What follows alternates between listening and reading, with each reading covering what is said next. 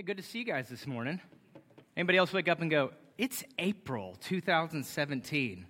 Where has time gone? I don't know, for whatever reason, I literally woke up this morning and was just in shock that it's April already, and that time truly does fly by so quickly. And at the same time, I pause and I go, man, a lot of cool things have happened in 2017 already. And if I could give you just even before I dive into the sermon to continue here in James, just a thought would be this. Just pause today at some point and just think about what's taken place in your life in the last 3 months. Just live that reflective life where you slow down for just a minute and you think, man, Lord, you provided so much. I'm seeing amazing things happen in my marriage or in my kids. I'm experiencing amazing things in my work and transitions and various things. Or maybe, Lord, I really saw your hand in this trial or this moment of suffering or the things that are taking place in my life right now that really hurt. Or maybe, Lord, I really need you in that moment. And I just need to slow down enough that I recognize what's actually taking place in my heart. See, us Americans, for those of you in here that are Americans, are so unbelievably busy.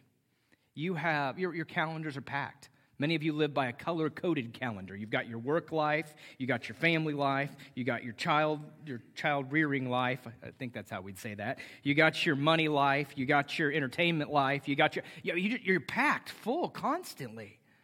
How often do you just slow down and take a minute just to take stock of where you're at? And if I were to say something about the book of James, is to me, James is drawing us into that place that's saying, are you living present tensely? Like, are you aware of what's happening in your heart and in your life in this very moment? Well, today we take this a little further. We dive into James 1, 13 through 18. If you're new to New Heights today, I saw we passed out quite a bit of bread, so that's good. We tend to grab hold of a book and we walk through it, literally passage by passage, verse by verse, breaking it down to really understand what was the author saying in the culture and the context of the time frame that it was written, as well as, Lord, what are you teaching us today through this passage that matters, that does something in my life, that draws me into a deeper place with you? So we're in the book of James. We're just starting it out. We'll be in it for a while.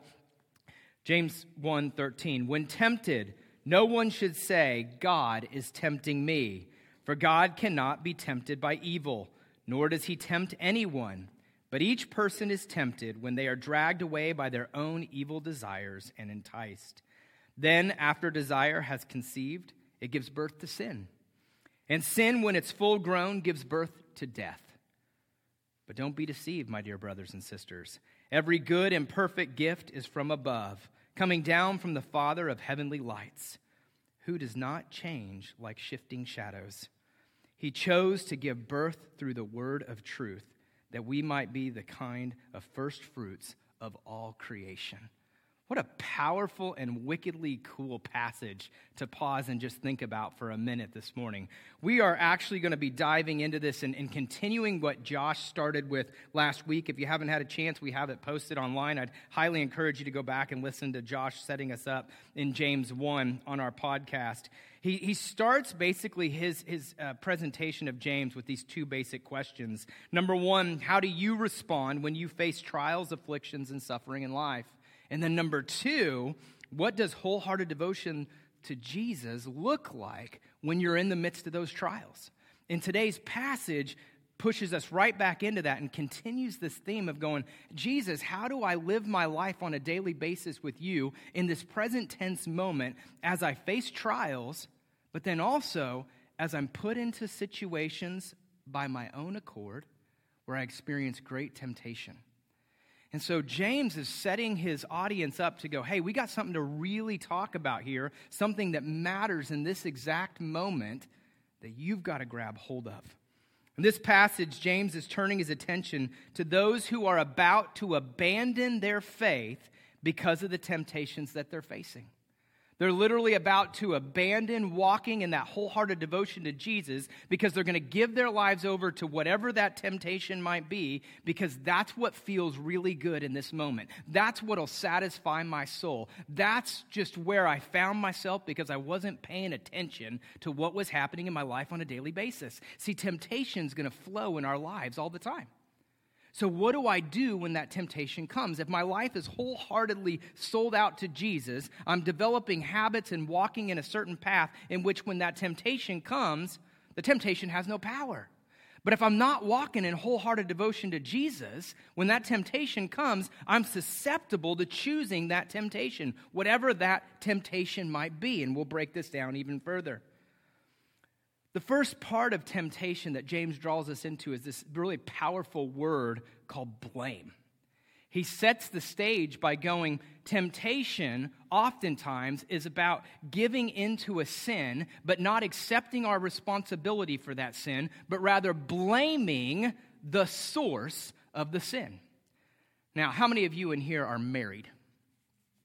How many of you have ever blamed your spouse for your sin? Anybody? No? Just me, okay?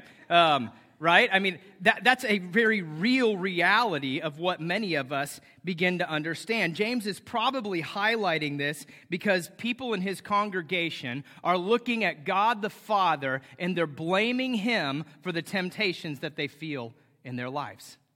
It's God's fault. If God hadn't done this, then I would be just fine. Well, see, God's not unfamiliar with blame. Go all the way back to the garden, right? We're not even going to get 3 chapters into Scripture here without seeing blame all over the place. Just remember back to the picture. God creates Adam and Eve in the garden. It's the pinnacle of all creation. He's done all this, and he wants to create people to have fellowship and to experience relationship with, and he creates humans. He says you can have everything in this garden. Everything is yours to celebrate, to enjoy, except for one thing. Don't eat from that tree of knowledge of good and evil. Now, isn't this so like us as humans, by the way? We have all of this, but this one little teeny thing over here is what I really want to touch. Come on. It's like when you just say no to that one thing. Son, really don't touch the fire. It's going to hurt, but I want to. It just looks nice. It's going to hurt. That one thing, but that one thing. So here we see Eve. She goes.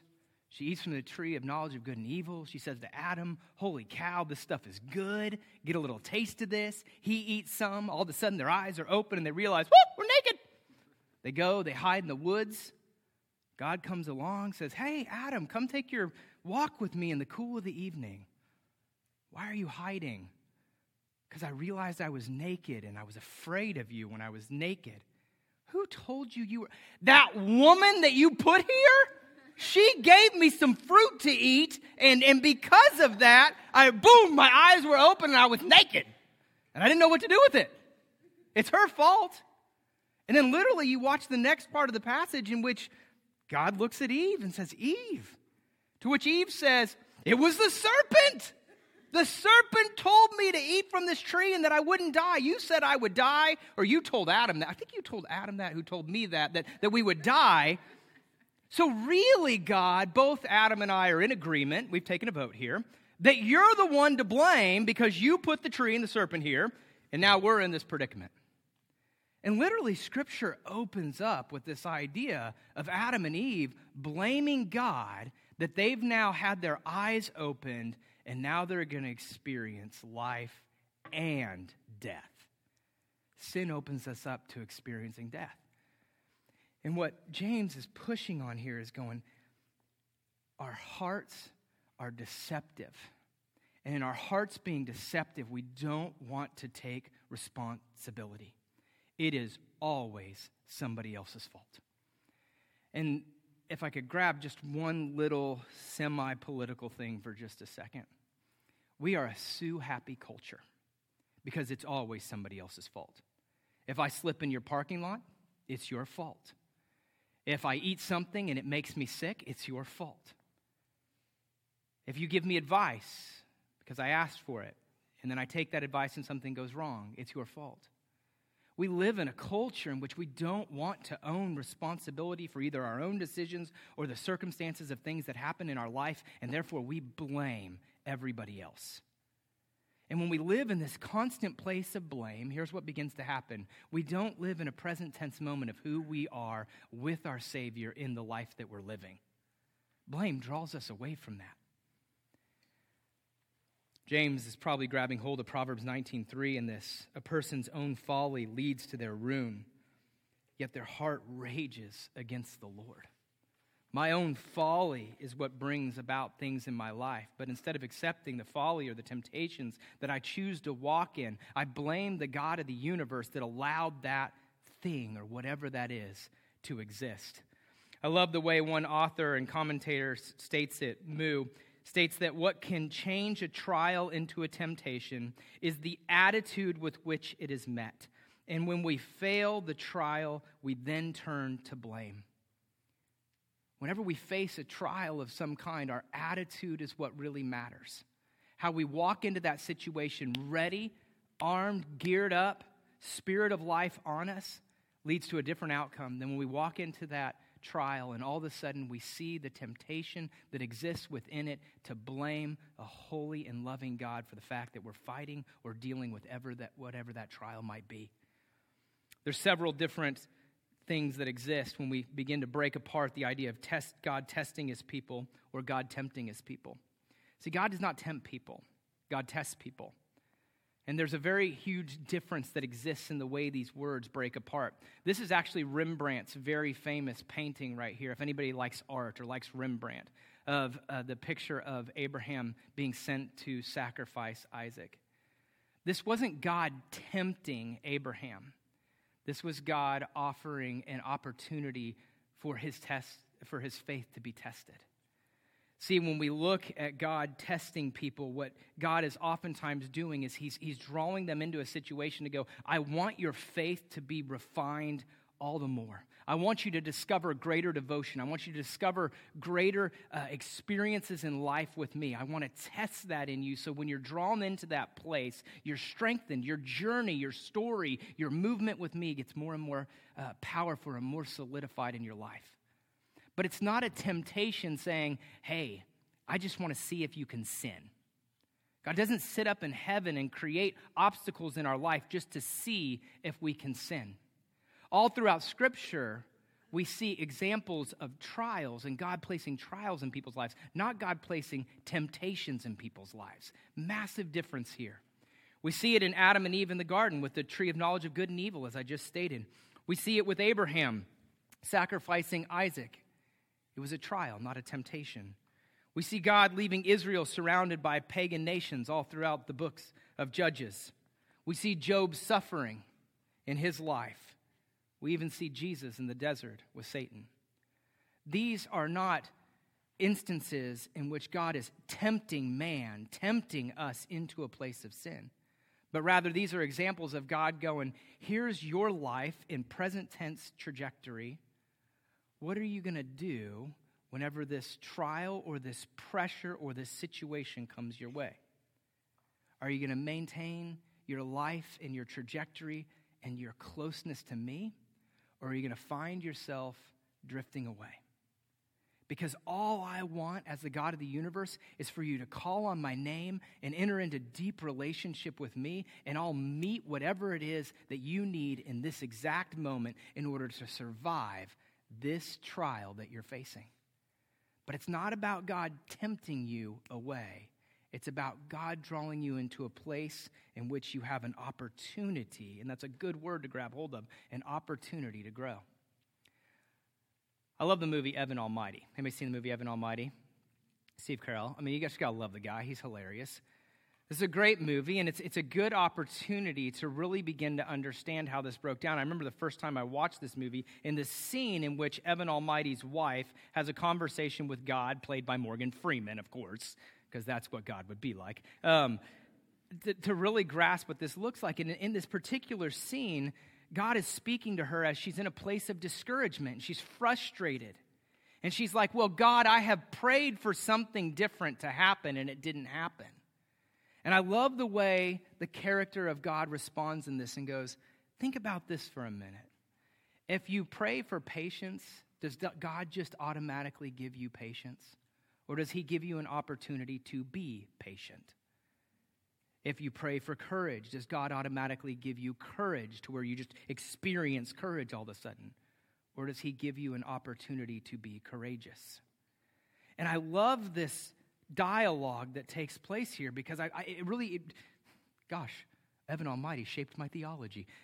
It draws me into this place of going, man, that's right, Lord. Like, when I ask you for something, you don't just zap it down upon me. You give me opportunity in my life to cultivate that. Lord, I want to learn to be more loving. Does all of a sudden I just feel the Twitter pate feelings of loving? Or does God put people in my life that really challenge me to love deeply and authentically? See, God gives us trials, not temptations. He gives us opportunities to grow and to experience things that ultimately make us more like him.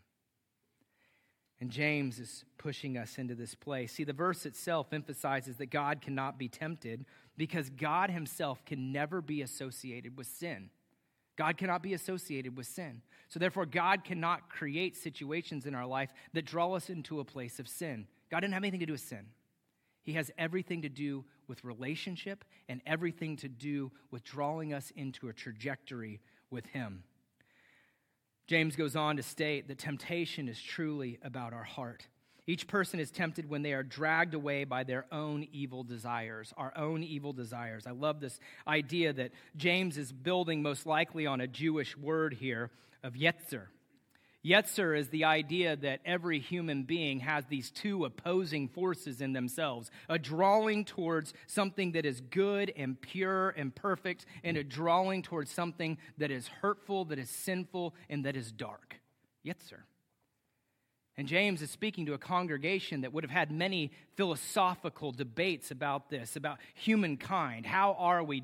Are we naturally bent towards sin, or are we naturally bent towards love and towards good things? And James is saying, look, these two opposing forces inside of you, you have to recognize that they fight and they battle.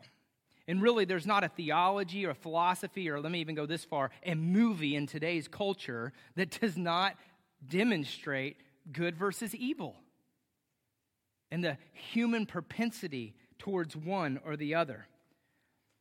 The word dragged is best translated as the word lured. Lured would have been from a fishing metaphor, which would have been really appropriate for this particular congregation. Their entire lives revolved around fishing.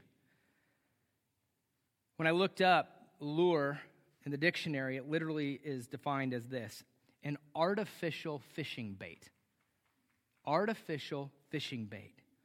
It's intended to hook a fish so that it can be caught, and most likely it can be eaten or consumed.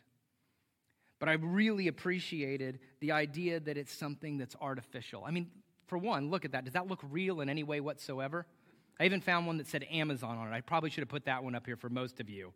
It's an artificial. It creates a false feeling. It's a lie. It's fake. It's not real. A lure in temptation is something that gives the appearance of being real and satisfying, but in the end is empty, void, and fake. What lures us away from God oftentimes leads us into a place where we experience something that isn't real, something that God never intended for us to have. So I paused and I thought about this, and in my life, I've had many experiences fishing, but some of my favorite actually didn't involve fish themselves. It involved crabs. When I lived in Alaska, we literally would set our own crab pots out in the Bay Area and catch our own Dungeness crab. It was an amazing thing. We never put fake bait inside the crab pots, though. You know what we put in there? Dead fish. But the same metaphor applies here. It's something that was dead, something that has life, seeks out something that was dead, ultimately leads to its own death. Because it ended up in my pot and then in my belly. That's a reality.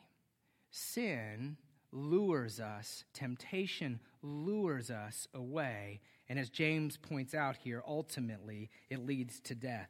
Everyone has a propensity towards sin. Oftentimes, we have a propensity towards a specific sin, and it's predictable. Most likely, I could look at everyone in here and say, Do you know what your propensity towards sin is? Do you know what that very specific sin in your life is? As a matter of fact, let's do this. Some of you have pens out, some of you have phones out. I want you to write it down. You can kind of do that first grade thing where you hide it from your neighbor,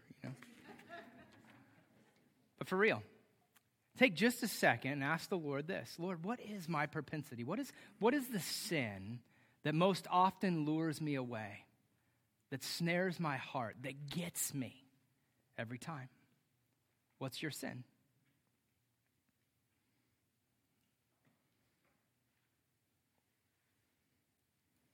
Oftentimes I hear people say things like selfishness, lust, greed, fill in the blank.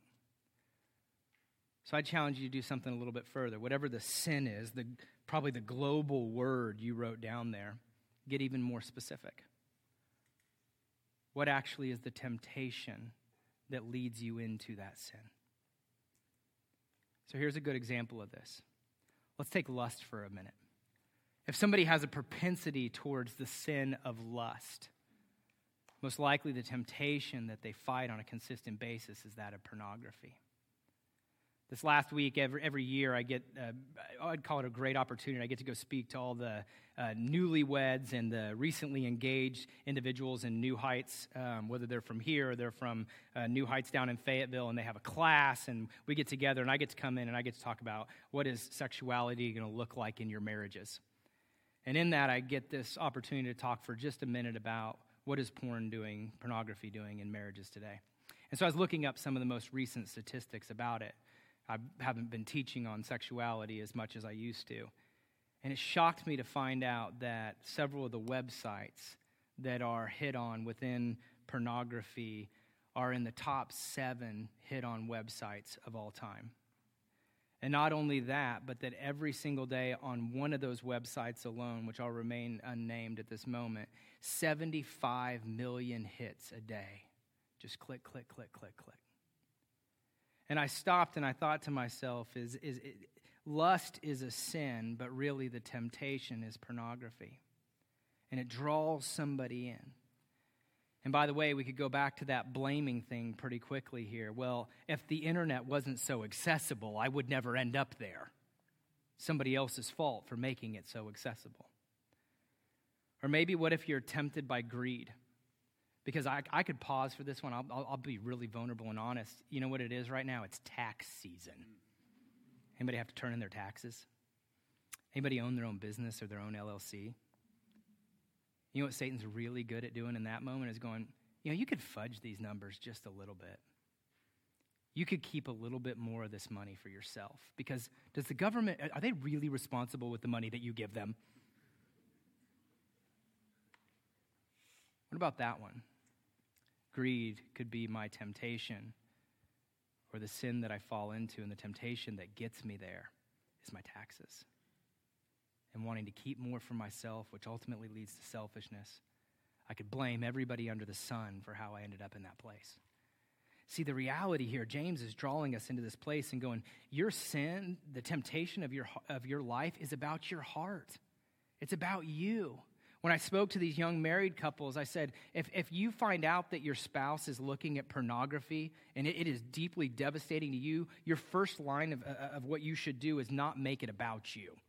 You should ask them, what's going on in your heart, honey, that led you into a place where you felt like pornography would satisfy you? Because that ultimately is the sin that's taking place.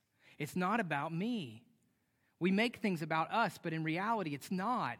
It's about your heart. When you take whatever it is that you wrote down there, if you even did the exercise, I watched some of you like, oh, heck no, I ain't doing that. But if you take and you really examine that thing, what is it saying about your heart with the Lord?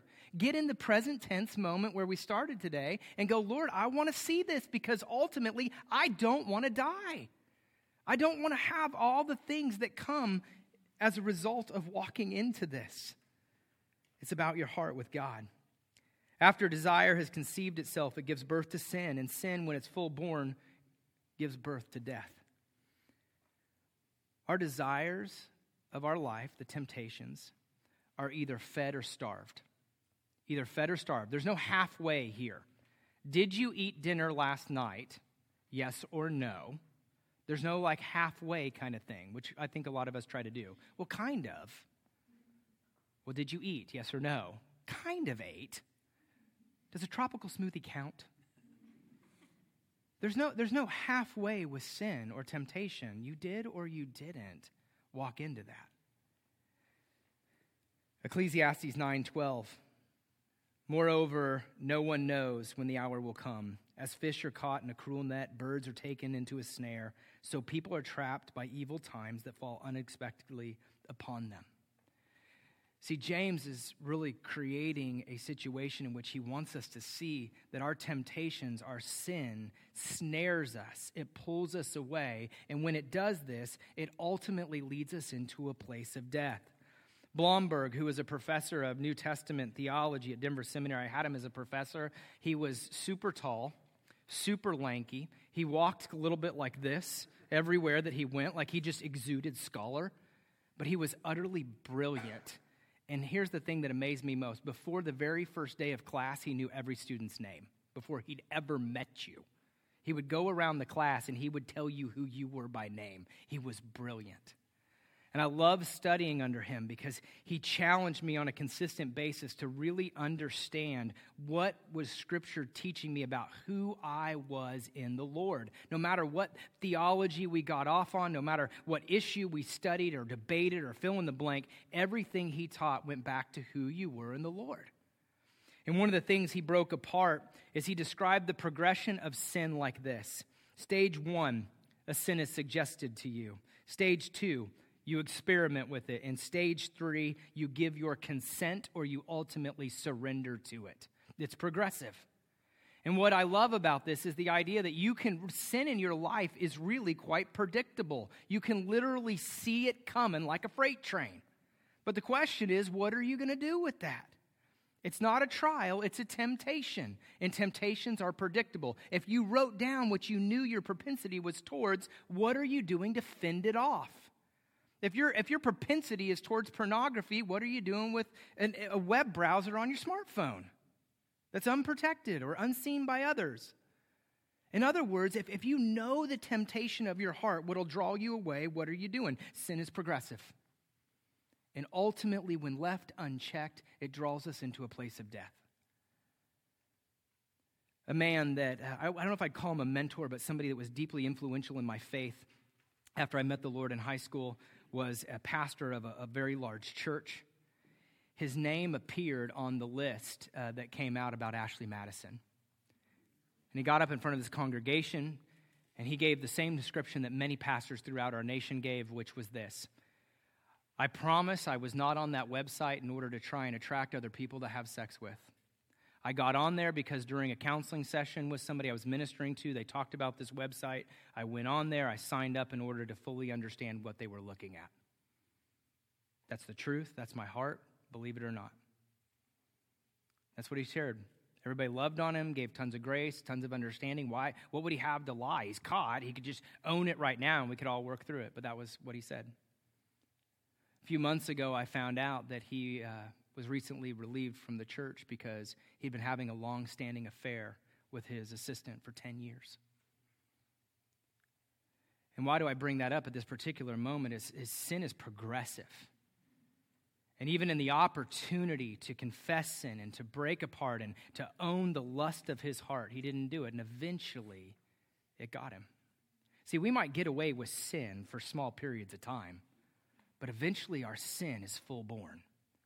And ultimately, as Scripture teaches us time and time again, our sin will lead us to death. It's progressive. One author states that really when we are looking at sin, we should call it selfish ambition. The temptation is best translated as this idea of selfish ambition. And when we enter into it, it ultimately leads us to death. See, James is referencing this concept of birth leading to maturity, as Paul had done as well throughout Scripture.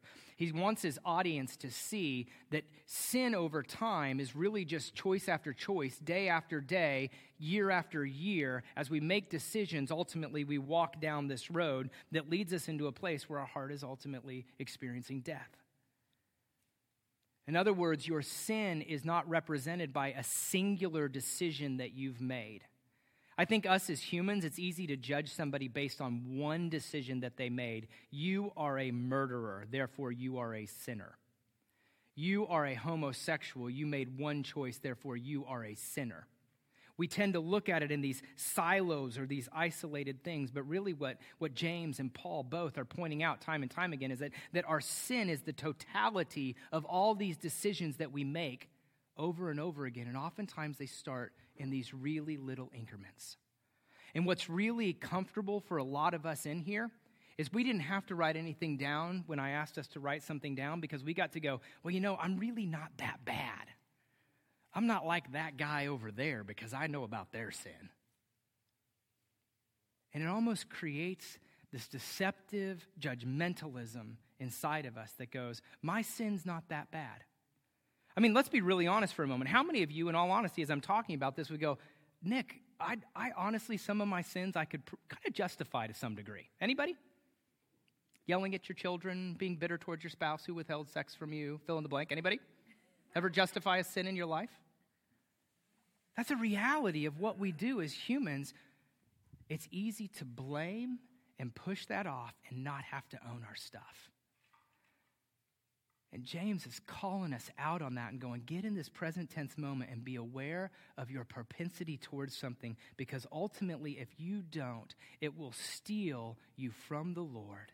It will draw you into death, and your ability to be wholeheartedly devoted to God is gone. And that should scare the bejesus out of us. Don't be deceived, my dear brothers and sisters, for every good and perfect gift is from above, coming down from the Father of heavenly lights, who does not change like shifting shadows. This verse is a counter-argument to the previous verses.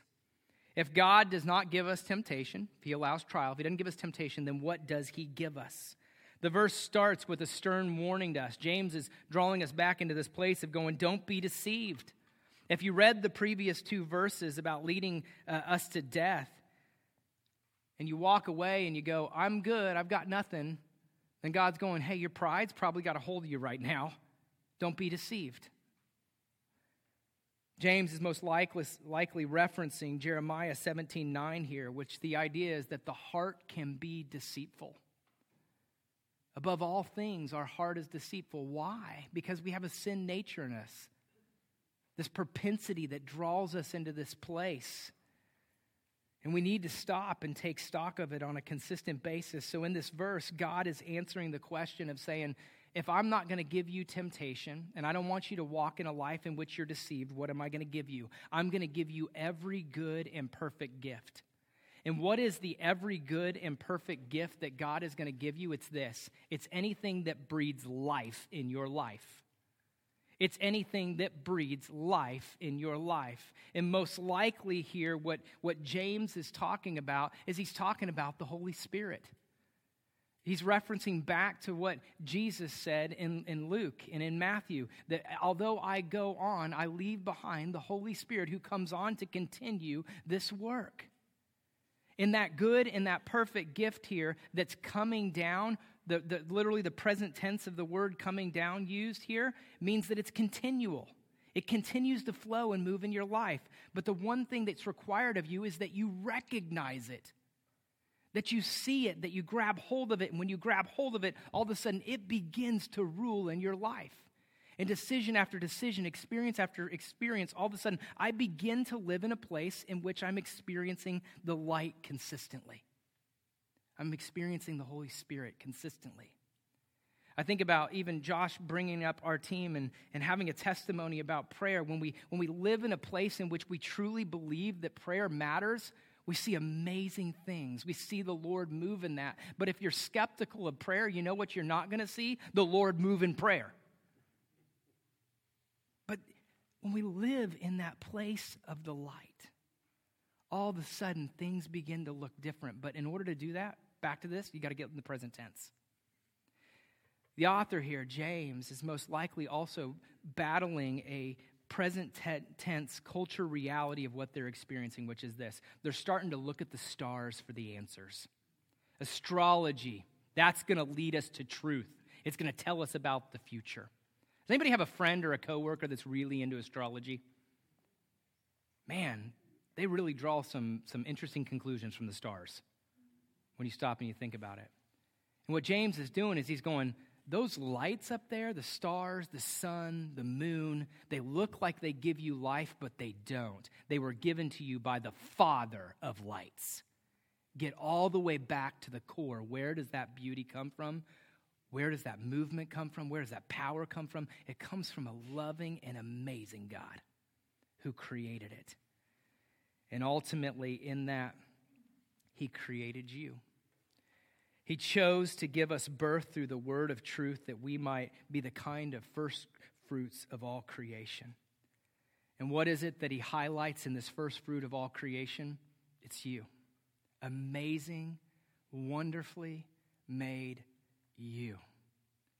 That the God of the universe every single day looks at and says, I want relationship with you. Go all the way back to the garden. God created Adam and Eve not because he had to have man in order to be fulfilled, but because he wanted to. He wanted relationship. Why should we challenge each other to stay in the Word or to pray every single day? Not because you got to have your 15 minutes a day in order to get into heaven and check that box, but because the God of the universe wants relationship with you. Your quiet time is about connecting with your Savior. Yesterday, I literally spent about 5 hours on a riding mower, not necessarily because I had to, but because when I'm sitting there and all I hear is the hum of that mower, pretty soon the hum of that mower goes away, and all I find myself wanting to do is cry out to my Savior and repent for the fact that, Lord, it's been too long since you and I sat together. That I just sat here and let my heart slow down, turn off my music or my podcast, turn out all the world, stop trying to figure out things in my marriage or raising beautiful children, and just let me sit with you. And I want to hear you. And I want to be in relationship with you. And I don't want the sins or the temptations of my life to pull away. And let me be really honest. For just a glimpse, I got it. That just finite moment when you feel the God of the universe just sitting right there with you. But the reality is, Nick woke up this morning and got back to work and busy in my head, and we got a big conference this week, and I'm already focused on that, and we got children, and we got finance, and all these things are immediately pulling me back into the temptation of just getting through life. But I want to stop long enough, day after day, moment after moment, to just live and recognize that God chose to give me life. Why? Because he wants a relationship with me. And I want it with him.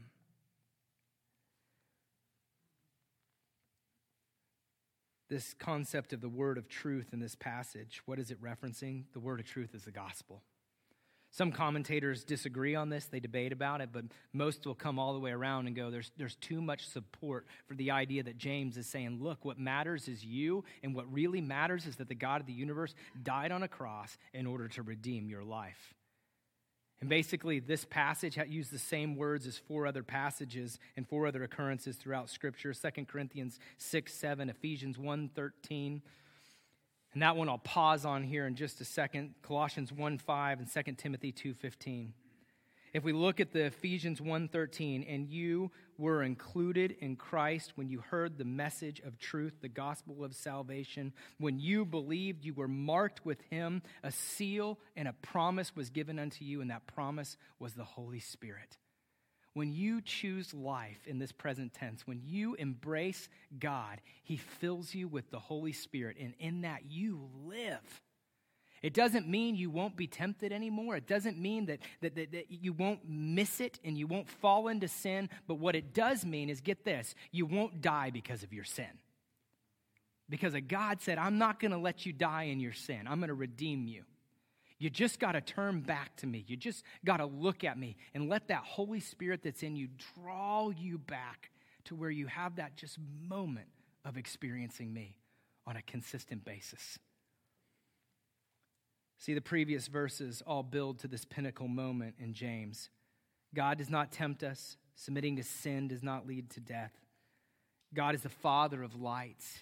He's the Creator. You are his ultimate creation. And in that, God will save you from yourself, from the sin that entangles you. So what's our application today? First is this. Temptation is real. Whatever your thing is, let me give you another challenge. Own it and share it with somebody. Come up to our prayer team today and go, you know what? I've not really dealt with this thing. I keep thinking I've got a handle on it and I can deal with it. But the reality is that it's slowly stealing my heart. And I don't want to let it. So let me confess it. Some of you know I have this strong little bent inside of me to Catholicism. Why is that? One of the things I really love about it is confession. Why do we stop confession? Now, do I think we need to go sit in a little booth with somebody that we can't really see that's there? No. But I think we should practice it with one another.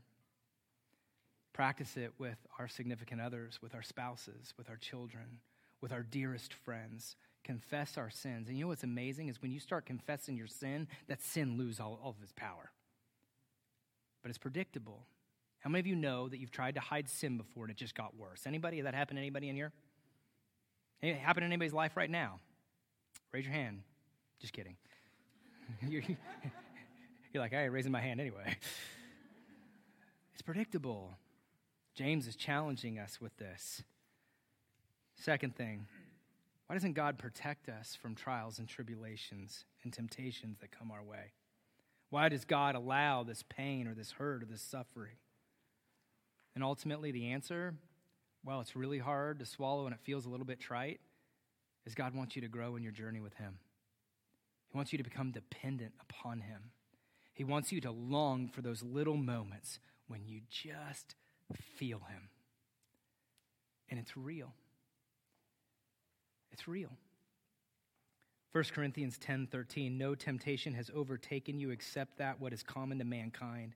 And God is faithful. He'll not let you be tempted beyond what you can bear, but when you are tempted, he will provide a way out so that you can endure it. And you know what that way out time and time again in Scripture is? It's him. He provides the Holy Spirit. He provides the refuge. He provides a place where you can come and literally curl up in his lap and go, I missed it, Lord, but I need you.